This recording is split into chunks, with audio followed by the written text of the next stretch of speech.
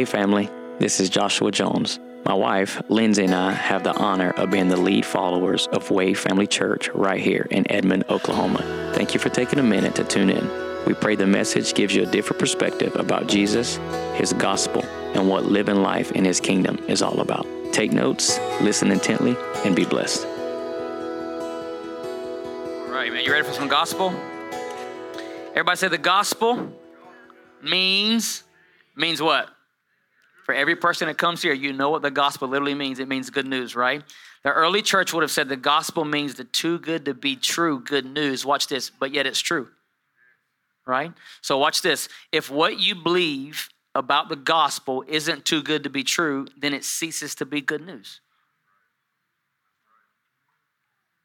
You ready for this? There is no bad news to the gospel. He didn't say it's the 80% good news, 20% bad.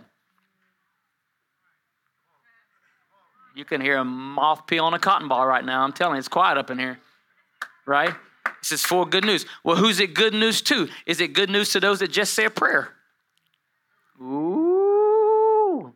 Let me just tip over some religious mindsets. At the birth of Jesus, the angel made this annunciation.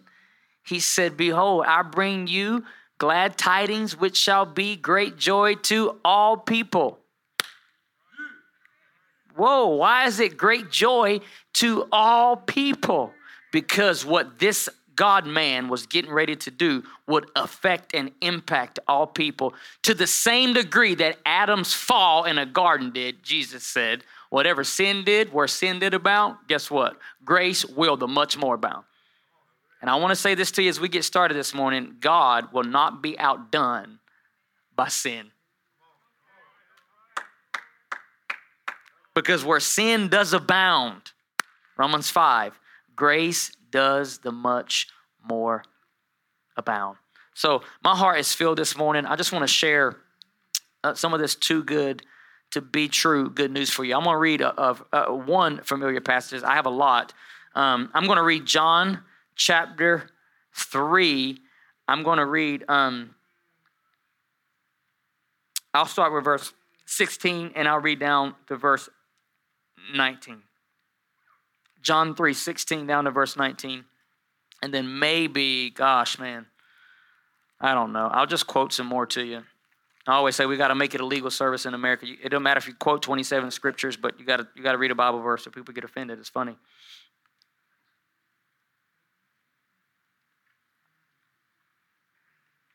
I'll probably read from Romans 5, verse 8. 5, verse 8. Romans 5 and 8. John 3, verse 16. I know I'll read that one. This is a refrigerator verse, right? This is the bumper sticker verse, right? For God so loved the world that he gave his only begotten Son, that whosoever believes in him should not perish, but have everlasting life. Now, you always hear that verse quoted, or you hear, a religious person say that verse, but you never hear verse 17. You never hear verse 17. Here's verse 17. For God did not send his Son into the world to what? God didn't send Jesus to judge the world. Sorry for the people that love that. If you keep on reading, you know what John's going to tell you. If you keep on reading this letter right here, you know what John's going to tell you. For God has given all judgment to his Son. Then you know what the Son's going to, this is Jesus talking, by the way. And then Jesus says, but the Son judges no man.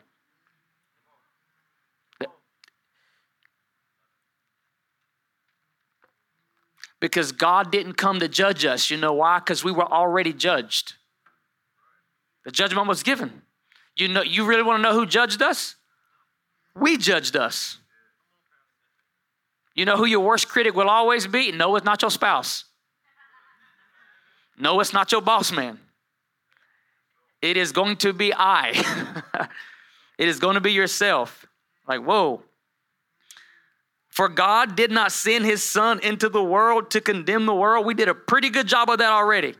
Comma. But why did he send him? For God did not send him into the world to condemn the world or judge the world, comma, but he sent him, watch this, that the world through the Son might be saved. Jesus, that's good. He said, I sent him to save the world, not to judge the world.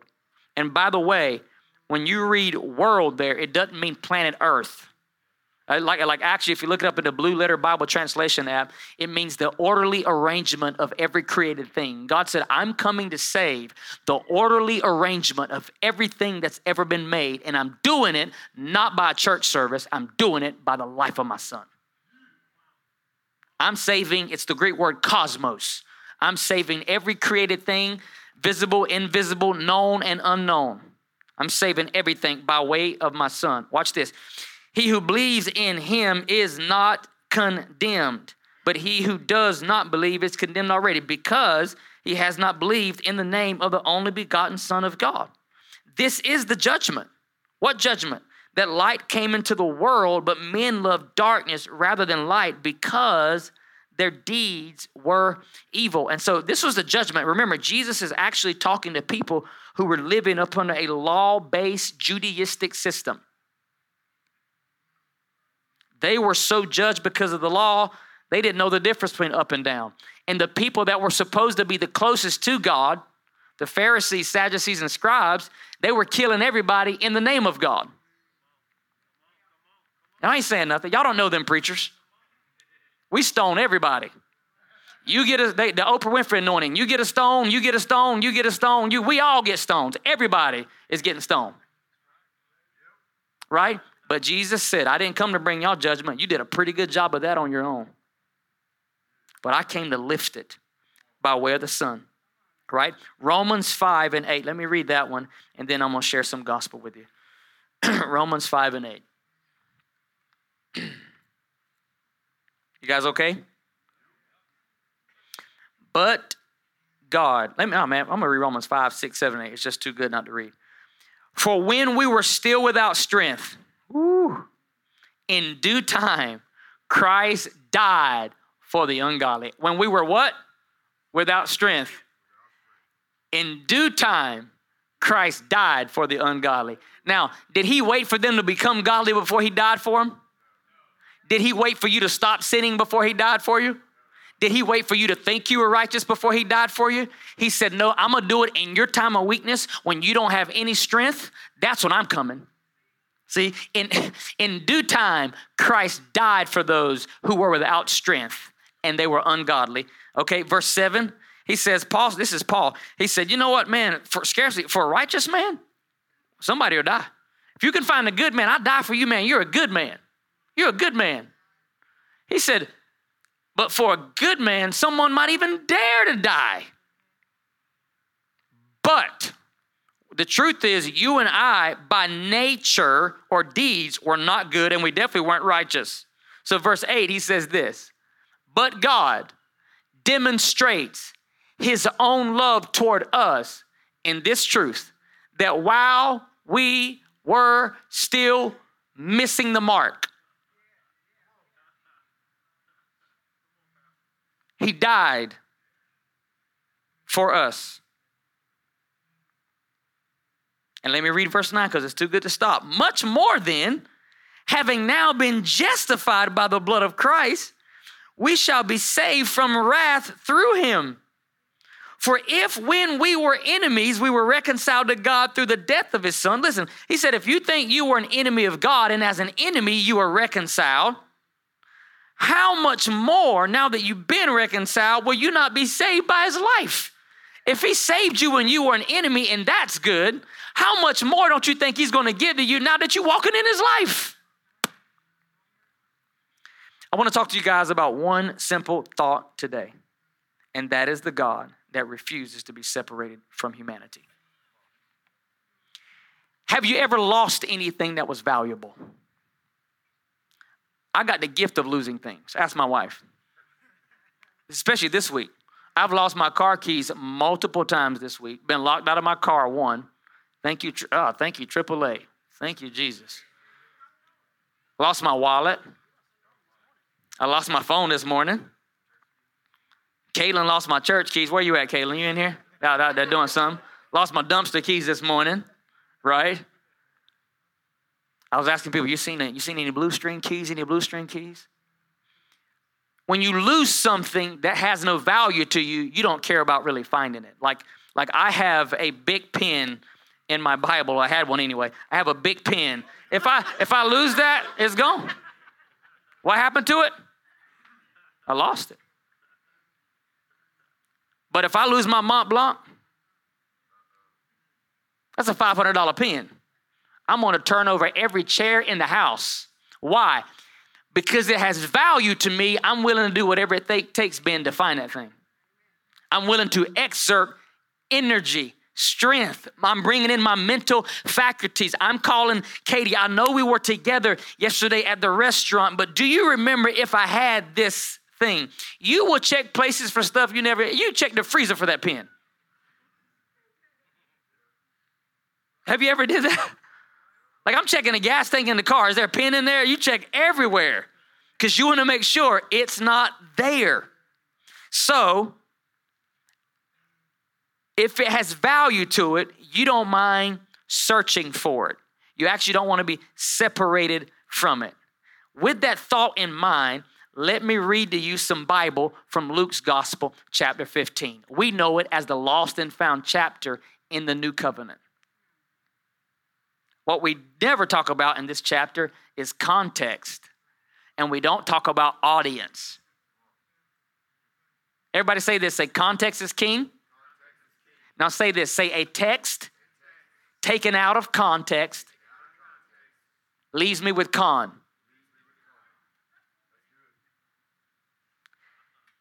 I'm doing my best, Jacob. Listen to the context and the audience of Luke 15. Verse 1, all the tax collectors and the sinners drew near to hear him. Everybody say him is Jesus. Watch this. You got tax collectors, which we still hate to this day. And we have sinners, people that were missing the mark. Which, by the way, these were Jews, people that were doing everything they can to keep the law, still breaking it. They were there. Jesus is there. Now, the tax collectors and the sinners were really there to listen and to learn. They there to get something. But this next group of people, watch this. Verse 2, and the Pharisees, these were the religious preachers of Jesus' day. They wore the nice suits, right? And the Pharisees and the scribes. They wrote down everything, especially if they thought it had a hint of God on it. They recorded everything. But these complained, saying, this man receives sinners and eats with them. See, I grew up in church where you didn't receive sinners and you didn't eat with them, except that's what religious people did. But the religious people here are telling us the way Jesus treated people that didn't believe the way he believed, think the way he thought. They said, this guy actually receives them and he what? Why is that big? Because in his day, one of the greatest things you could do for anybody was have a meal with them. So Jesus said, I'm going to receive the ones that religion kicks out, and I'm going to eat with the ones that religion always separates. And these people in the days of Jesus, Pharisees and scribes primarily, had figured out how to weaponize the scriptures. And they had figured out that they could take the writings of the Lord and use them to really make people feel distant from God and make themselves feel good. Literally, the word, if you look the word Pharisee, you could Google it. What does the word Pharisee mean? It literally means separated ones. And they weren't separated because they lived separated. They were called the separated ones because they were specialists at separating people from God. Ain't nobody saying anything right now. This is the context. And he spoke this parable to them, saying, what man of you, having 100 sheep, if he loses one of those sheep, does he not leave the 99 sheep in the wilderness and go after the one which is lost until he finds it? Now, why would you leave 99 found anythings and go after one lost anything? I can only think of one reason. It means something to you. And when he has found it, he lays it on his shoulder and starts rejoicing. And when he comes home, he calls together all of his friends and all of his neighbors, saying to them, rejoice with me, for I found my sheep, which was lost. And then Jesus says, and I say to you likewise, there will be more joy in heaven over one sinner who repents than over 99 just people who need no repentance. Heaven views repentance or being found as a special thing. Notice, did the sheep find itself? The sheep was lost. Listen. But you can't be lost unless you belong. The sheep was displaced, but it was never disowned. Y'all ain't saying nothing. I said it was lost, but only because it belonged. It was displaced, but never disowned. And the owner of it didn't wait for it to come try to find him. Watch this now, the next parable. Or what woman, having 10 silver coins, if she loses one coin, will she not light a lamp, sweep the house, and search carefully until she finds that coin? If you lose your paycheck, I know what's about to happen. Everybody getting off every video game, every TV is getting cut off. We're about to go through this house until we find it. Like this woman must have been Mrs. Jones. You ready? Right? And when she finds it, she calls, but which, by the way, I love this. I'm gonna show you something in the Bible right here.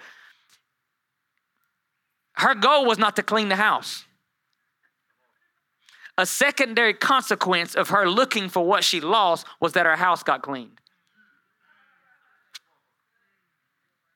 You can tell people that are really in pursuit of something, Jeremiah, because I'm telling you, you'll watch their life begin to get cleaned up.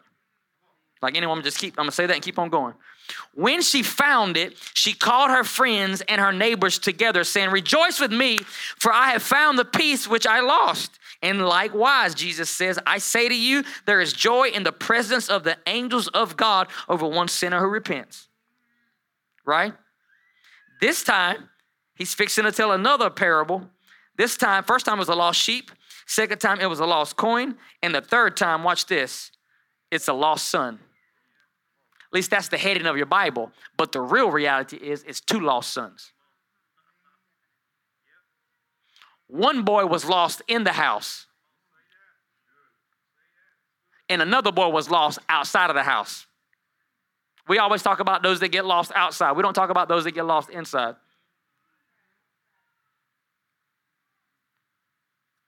What do these parables tell us? These parables are proof that God said this. I'm not waiting for you to get it right. I'm not waiting for you to start living righteous. By the way, that sheep never said a prayer. That coin never said a prayer. And that lost boy never said a sinner's prayer the way we teach it here in America. Repentance is the Greek word metanoia. It means to change the way that you think.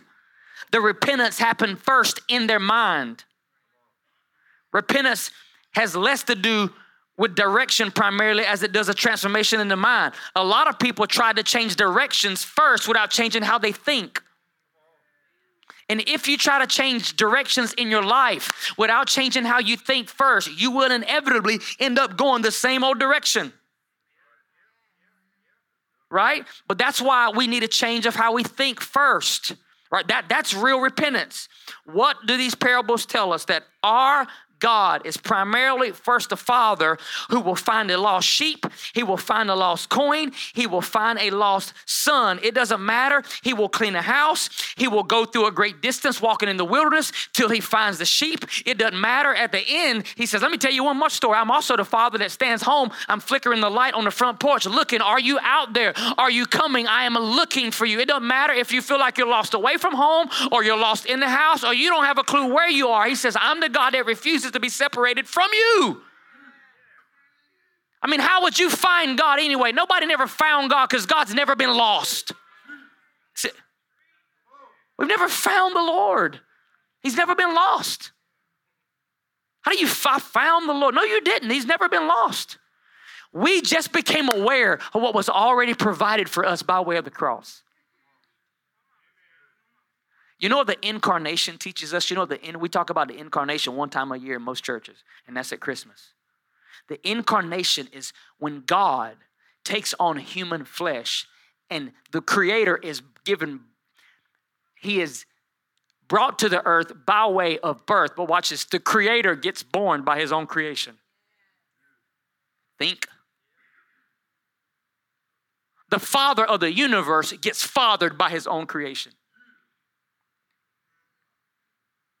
Pure spirit becomes 100% human. And it wasn't by accident.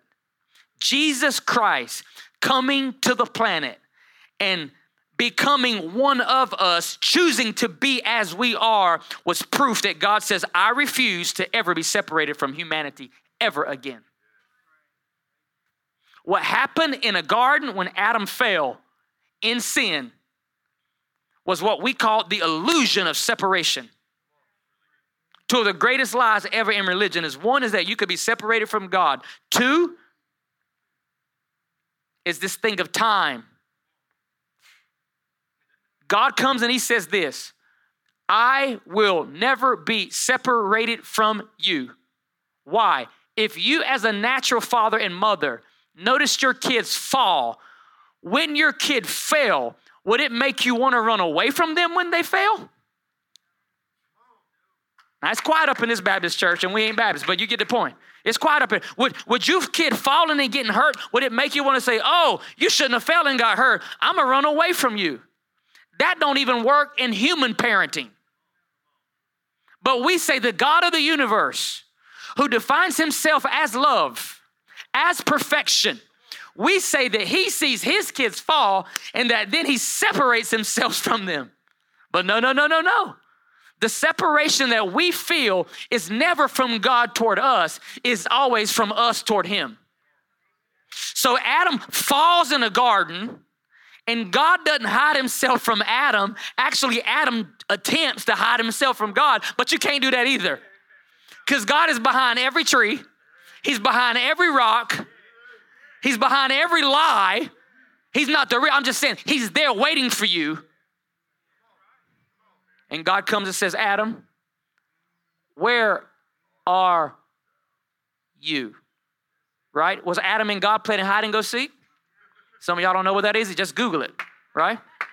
I like to say there was a time kids used to actually go and play outside, but God says, Adam, where are you? Watch this. Did he ask Adam that because God didn't know where Adam was? Or did Papa ask Adam that because Adam didn't know where Adam was? And you have a lost man who can't find himself. You ever been lost? Like really lost? Ready for this? I was lost, Gabe. I was lost in pornography for about 12 years. And I couldn't find myself.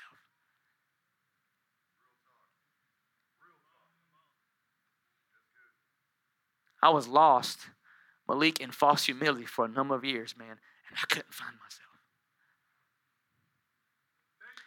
I was lost in my parents' divorce and what it did inside of me, and I couldn't find myself. And I'm going to tell you something. I was in church 3 nights a week, and I couldn't find myself. I was lost in the house, and I couldn't find myself. But our God says, I'm never waiting on you to find yourself. So Paul wrote to the people who lived in Rome, real pagans. You know what? You should read history and watch what Rome would do to the nations when they conquered them. Watch what Rome would do to your spouse. Watch what they would do to your children. Watch how Rome treated their enemies. And then watch what Paul wrote to the church in Rome. And he said, you guys, for a righteous man, you would die. For a good man, some would even dare to die. But he's trying to get them to see, ain't none of us righteous and ain't none of us good anyway. We are the next group of people. He says, but us, because we weren't righteous or good, but us, while we were still in our sin, still sleeping around, still insecure, still judging everybody else. I'm still comparing my marriage to Alex's, my businesses to Alex's. I'm comparing my skills to Michael's. I'm comparing my car to Malia. Y'all ain't never did this. This is what we do in South Edmond, not North Edmond. But anyway, I'm comparing my life to your life. God says, while you were like that, that's when I'm coming for you. And the incarnation is God saying, I'm not waiting for humanity to come and find me because you can't come up here to where I am. But I'm going to do for you what you can never do for yourself and you definitely can't do for me. I'm going to cross the chasm of time. I'm coming for you. I'm going to cross the chasm of eternity. I'm coming for you. I'm going to do for you what you can't do for yourself. I'm not going to wait for you and your flesh to put on spirit as spirit. I'm going to put on flesh and I'm going to become like you. And word will become flesh and dwell among us. And I will let you behold my glory as the only begotten of the Father who is full of grace and truth. And you will watch me, God, be forever tied in the incarnation to humanity. It's called the incarnation. And from this day forward, really 2022 years ago forward, Jesus has forever been a human being. Do you know that right now there's a human being in the Trinity?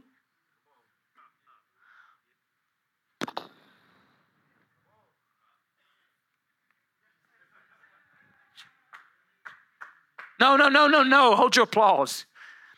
Do you know that there is a human being in the Trinity? And do you know that just as in Adam all flesh was born, that Paul called Christ the last Adam? And in this new or last Adam, now all flesh has been born. And for the last 2,022 years, nobody has ever been born in the first Adam because Jesus completely annihilated it. There's only one man you can be born in because of the work of the cross. And when Jesus died, Paul told the church at Corinth, he said, if one died for all, then all died. So Jesus comes as the last Adam, saying, I refuse to be separated from you. I'm going to forever be united with you. By way of the incarnation, I'll be creator and creation. I'll be God and man. And I'll be just like you. And I'll die not my death. I'm going to die Ben's death, Gabe's death, Katie's death, Jacob's death, Malik's death, Alyssa's death. I'm going to die all humans' death, past, present, and future for all time. And I'm going to be put in the grave. So that history will look back and say, if one died for all, then all died. And I'm going to stay dead for 3 days, at least my body anyway. But in 3 days, I'm getting up. And if one died for all, then all died. Let me give you the full context of the revelation. If one died for all, then all died. But if one lives for all, then all live. And the same one who died for all, who was crucified for all, who was buried for all, who stayed dead 3 days for all, the same one after 3 days got up for all, was resurrected on behalf of all, and now ascended into the heavens as all. So much so that I don't care if you live behind Walmart in a box, or you live in this city in Galardia, in the nicest house that this city has to offer you. Jesus can look and say, I died for that one. I died for that one. I died for that one. Yes, I died for the porn addict. I died for the alcoholic. I died for the gossiper. I died for the one who thinks he never did anything wrong. I did it for all. Why? Because I refuse to be separated from anybody. You know why? Because of the cross, this day, there has been made peace by the blood of his cross. Thank you, Paul. So that now God can say, I have no enemies. Do you know that our Abba has no enemies? Do you understand that? Come on, darling, if you don't mind. I said our Abba has no enemies. Matter of fact, when Jesus says, pray for your enemies, Jesus didn't say, pray for my enemies. He didn't have any. I died for every Jew and non-Jew, every Hindu, every Muslim. every Greek, every barbarian. Paul would write and say the Scythians, he died for everybody. Even tax collectors. Yes, I died for tax collectors. He died for people that work at Popeyes. I mean, I can't think of any more bottom of the barrel I can get, but he died for people that work at Popeyes. He did it. I had a guy come up to me last week. Is he here? Is Lloyd Moore here? I don't even know. Lloyd came up to me last week. He said, Pastor, I took somebody out to eat one time. You know where they said they wanted to go? I said, no, Lord. He said, Popeyes. I said, ugh. He said, they said they enjoyed it. I said, well, we all been deceived at least one time in our life, Lord. I don't know what to do. All of my duplicity.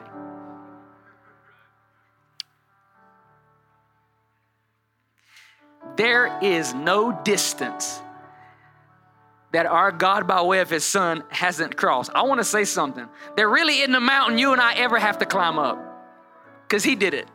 It's called Golgotha. Me and my wife went there. We went to Israel, I believe 2018 or so, 2017. It's called the place of the skull. And he hung there 6 hours on a Friday. It should have took a man about 3 days to die, but they had so disfigured Jesus Christ that what should have took 3 days, he died in 6 hours. But while hanging on the cross, he was forever fusing humanity and divinity. And he was eternally bridging the gap from God to man and from man back to God. He was literally the repairer of the breach that man could not repair on their own, Caleb. And John, 40 years after every other apostle had went to sleep with the Lord, they convinced him to write a letter. And he wrote the Gospel of John. And he doesn't write starting off like the others writing about genealogies and all that other stuff, and I'm grateful for that. John writes this. He says, in the beginning was the Word. By the way, that don't mean your Bible. That doesn't mean a 1611 King James Bible. Americans. Because the Word of God has never been a book. The Word of God has been a living being. He's a man. Jesus is God's logos. He is God's Word. In the beginning was Jesus, the Word of God. And the Word was with God, and the Word was God, and the same was in the beginning with God, and all things were made through him, and without him there was not anything made that had ever been made, and in him was life, and his life was the light of not some mankind, but his life was the light of all mankind. This is Jesus, man. He is the Word of God. By the time you get to John chapter 3, there's this guy named Nicodemus. He was a Pharisee. He knew the scripture. He'd heard enough about Jesus' miracles and heard him teach enough, gave to know there's something different about this Nazarene dude, man. Something different about him. I got to go. Something different about him.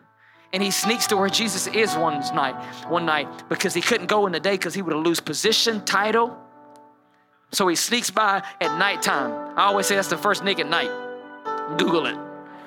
And Nicodemus comes to Jesus at night and he says, listen, John 3:1, he says, I know that you are a man who's sent from Abba, because can't nobody do the things you're doing unless God sent him. Now, Jesus hadn't did a lot to this point. He turned water into wine. He'd healed a centurion's son. He hadn't did a whole lot. But he said, you've done enough for me to know there's something different about you, man. You've drove out demons. We can't do it the way you do it. And Jesus says, Nicodemus, you cannot enter the kingdom unless you're born again. He says, born from above. You got to be born of water and of spirit. This is Jesus talking. And Nabla Nicodemus, who is a trained teacher, says, I'm an old man. What do you mean reborn? You understand Jesus just introduced to him a topic that had never been thought of in the cosmos. And he literally says, do I crawl back up in my mom and come out? Because he didn't know. He was being sincere. And Jesus says, no. He said, that's a physical birth. When a baby's born, that's a physical birth and it's real. He said, but I'm talking about a spiritual birth that's as real as the natural birth. And then he says this, that which is born of flesh is flesh, fleshly birth. But that which is born of spirit is spirit. It's spiritual birth, and it's real.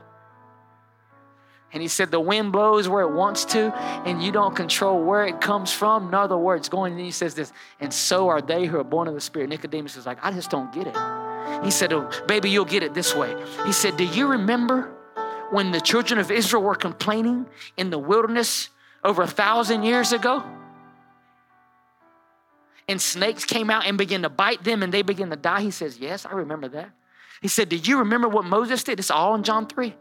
He said, you remember how Moses took a bronze pole and he sculpted a serpent on it and he held it up. And he said, whoever looks at this serpent, you'll live and the plague will be stopped. He said, I remember that. You know, to this very day, when an ambulance comes flying by you, if you look on the side of that ambulance, you'll see a stick and you'll see a serpent. To this very day, you'll see a serpent wrapped around it. It's a sign of help. If you see us coming, we're going to save a life. What do you think they got that from? Oh, you know what? You know what a good symbol of life will be? Let's take a stick and wrap a serpent around it, and we'll put it on the side of every ambulance, and they'll know when they see that stick and serpent, they'll know we're coming to save lives. That's gospel, folks. And Jesus said, Nicodemus, you remember the story? Nicodemus said, I remember that story. He said, to that same way, Abba loves the world, and he's sending his only begotten son, and he's going to crawl up on 2 pieces of wood. And he's going to be engulfed in the wood. And a fusion is going to happen between humanity and divinity. In the same way, everybody who looked at that serpent on that piece of wood lived that day. When you lock your gaze in with the Son of God on these 2 pieces of wood, he said life will come to all humanity. Because God didn't send me to judge any of y'all. For God did not send me to the world, that the world through me would be judged. He said, but he sent me that through me, the whole world would be saved. And Nicodemus initially was not a believer. But at the end of Nicodemus's life, you see him saying, I'll give up position, title, and everything. And Nicodemus goes to Pontius Pilate. And he said, will you give me the body of Jesus? Will you give me his body? You can keep my position. You can keep my title. You can keep all of the religious stuff. But I am not willing to be separated from the man who was never willing to be separated from me. Come on, stand to your feet. Jesus, I'm not willing to be separated from the man who was not willing to be separated.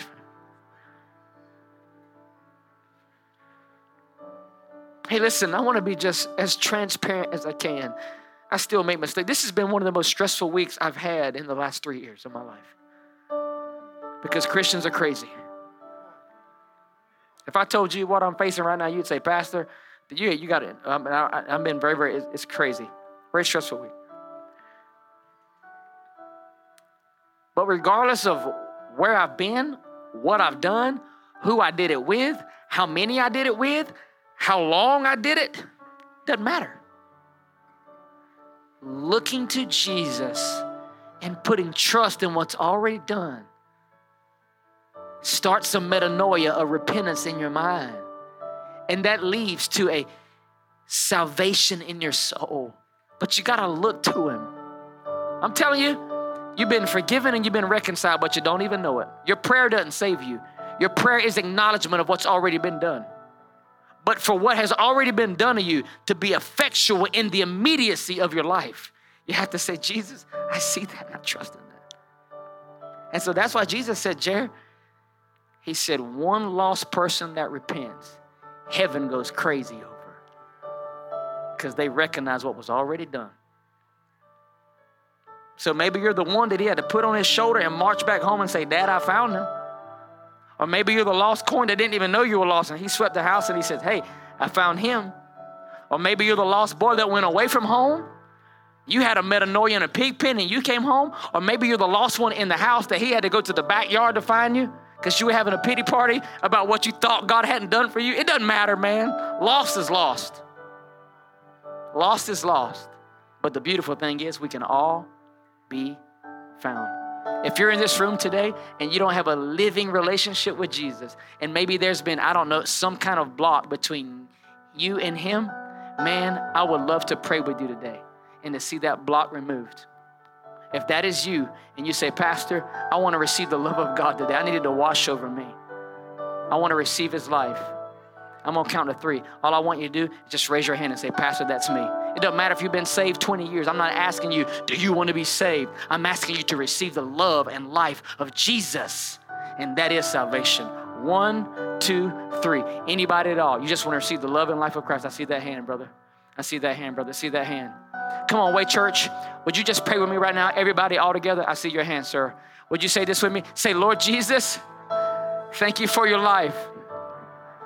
Thank you for your love. Thank you for your example. And thank you for your faithfulness. I trust you. I don't know it all, but I trust you with my life and with my destiny. I put my faith in you. You keep me when I can't even keep myself. I repent. I look to you. Thank you. In your name I pray.